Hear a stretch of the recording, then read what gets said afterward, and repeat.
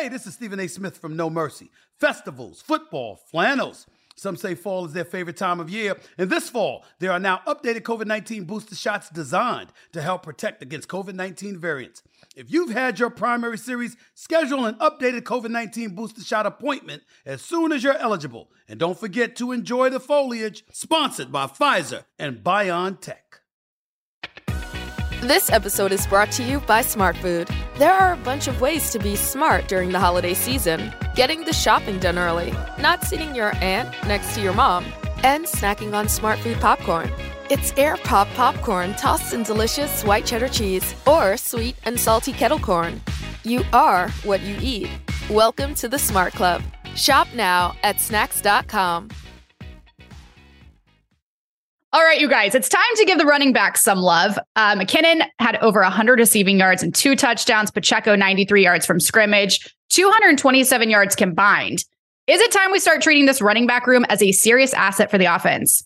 It's so much better without Clyde, Kayla. It's so much better without, and it's not to say Clyde is talentless. It's just, it works better. Anybody who's been in a workplace environment understands that sometimes,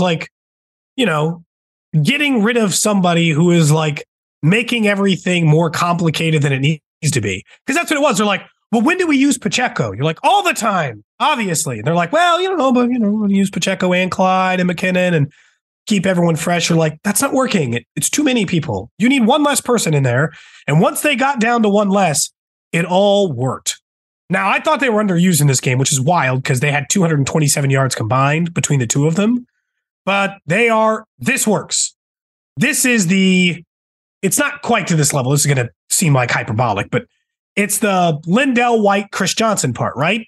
It's the thunder and lightning. You can use one guy in these speedy packages. He's out in the passing game. He's doing everything for you. And then you can use the other guy to just absolutely manhandle defenders in the middle and have the kind of runs he had at the end of the game. It's a perfect complement to each other. And because they pass so much, even when they're in the backfield, you're not sure that it's going to go that way or another. You can't be sure they're not going to pass it to Pacheco. And you can't be sure they're not going to run it with McKinnon because most of the time they're just passing to anybody. So it's all working kind of flawlessly right now. This is the best it's looked all season. When you draft Clyde Edwards-Helaire, and maybe this wasn't the initial expectation, but I think eventually it became the expectation as defenses evolved in how they're defending the Chiefs offense. I think the idea was that if you're going to open up this offense, knowing that Chiefs want to beat you deep and that teams start to put the lid on the defense, they want to take you want to make you take all the underneath stuff like we're seeing this year. It's an advantageous position to be in for a running back on this team because the other team's defense is never game planning for you. Doesn't matter what you do the week before. Doesn't matter what you did the previous 4 weeks, right? Because Pacheco's on a nice little tear. No defense is going into the game saying, how do we slow down Isaiah Pacheco? How do we slow down this running game? So that's what you have to be able to take advantage of.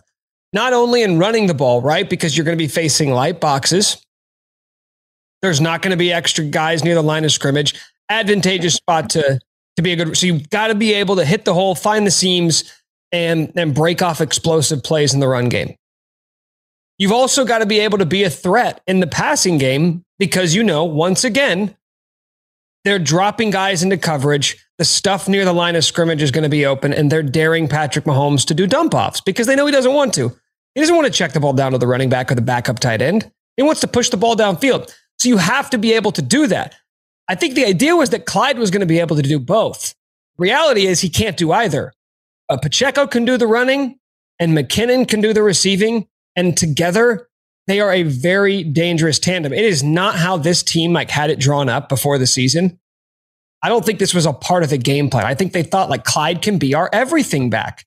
Turns out, I hate to say this because it sounds really mean, he's your nothing back because he can't do either of them well, or at the very least, he's not the best. Well, yeah. Either one of those things. Pacheco's the better runner and McKinnon's the better pass catcher. They're both in the top 5 for yards from scrimmage on this team. Pacheco is 3rd and McKinnon's 5th. If the running backs are making up 2/5 of your most important offensive players, then how am I not supposed to give them credit? I understand part of the reason they're ranked there is because some guys haven't played, so maybe McCole would have jumped himself up, but I'm not totally sure based on the numbers as they sit right now. McCardman's never been like a 700-800 yard from scrimmage player. Right now, Isaiah Pacheco, even though he started as the third running back on this team, has 660 yards. And Jerick McKinnon, who is only recently coming on, has 581. But Cody, you know what that tells you? The fact that those two guys, Isaiah Pacheco and Jerick McKinnon, are top 5 in yards for scrimmage. Going back to Kayla, your original question, like, is it time to start respecting them as an asset? You better. Because if that's where your production is coming from, it almost makes me nervous. Like, my eyes are popping out of my head saying, oh, wow, like, this is a very important position for this team. They're relying heavily upon those guys in the backfield to produce for them. So you better get this right the rest of the way. Like, if Clyde comes back, I don't want to see you forcing a square peg into a round hole, because we just laid it out for you. Like, you're relying upon these guys week in, week out to be steady producers for you. So you got to have the right guys out there. The McKinnon-Pacheco duo is probably the best happy accident that's happened so far this season for the Chiefs. And I feel good about running the ball up the middle again. I couldn't say that. Just as long as it's not Michael Burton, I also do. But like, you know what's so funny is we spent all off season talking about the depth on the offense. Not as top heavy, but it's deeper. You've got more bodies than you have ever had before. Yeah, when I think of depth, I'm not thinking of Mecole Hardman and Marquez Valdez-Scantling. When I think of depth, I think of Jerick McKinnon and Noah Gray and Justin Watson. Like, the guys at the very end of your skill position active roster depth chart. That is where Noah Gray was fantastic the other day. Mahomes is proving that if you think that I won't check it down to my third string running back or my second string tight end or my fifth string wide receiver all damn game, you're wrong. Because I think he knows that. I think he knows that other teams are betting he won't do it for 4 quarters. Eventually, you're going to take the shot downfield to Juju. Eventually, you're going to try and hit Kelsey in double coverage.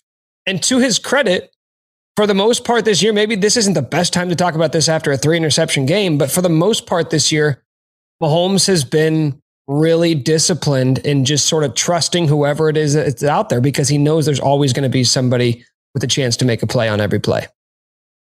While we're talking offense, are we missing Kadarius Toney and Mecole Hardman? Yeah.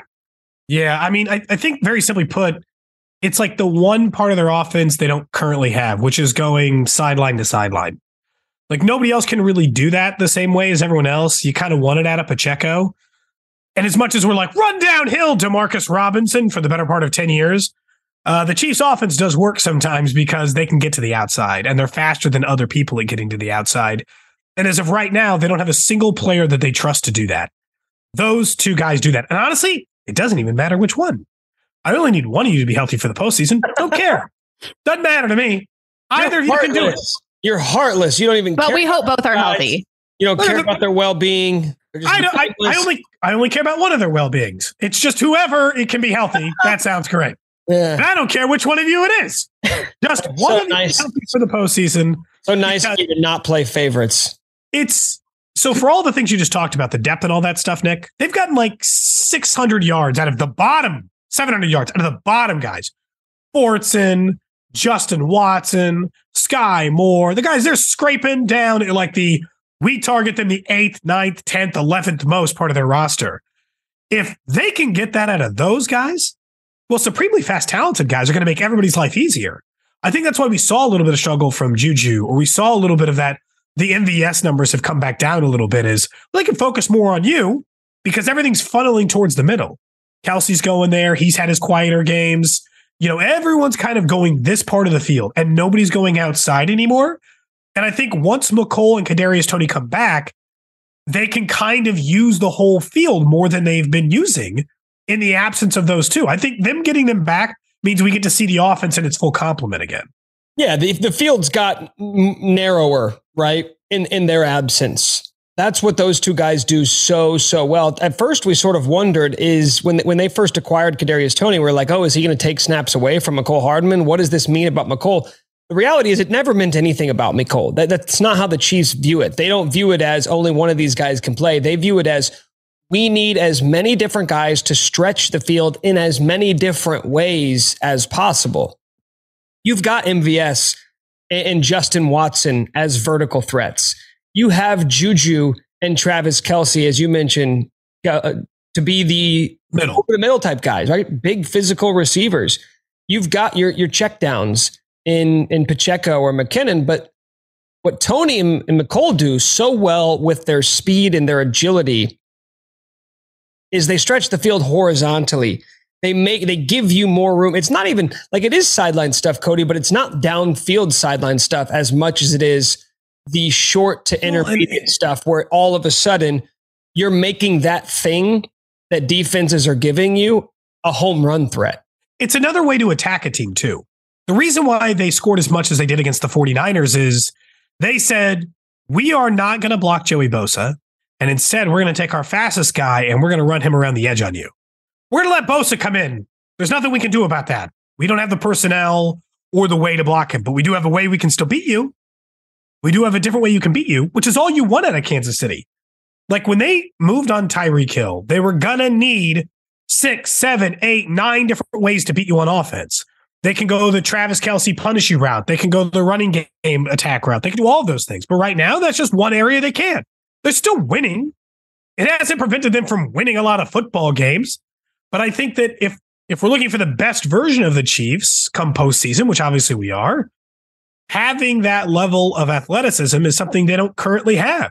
Right now, it's just a lot of bot. It's like Justin Watson out there running like a 4.5 40, just doing what he can. Right? And he's doing a fine job. There's no problems. But, you could use better athletes somewhere on the field.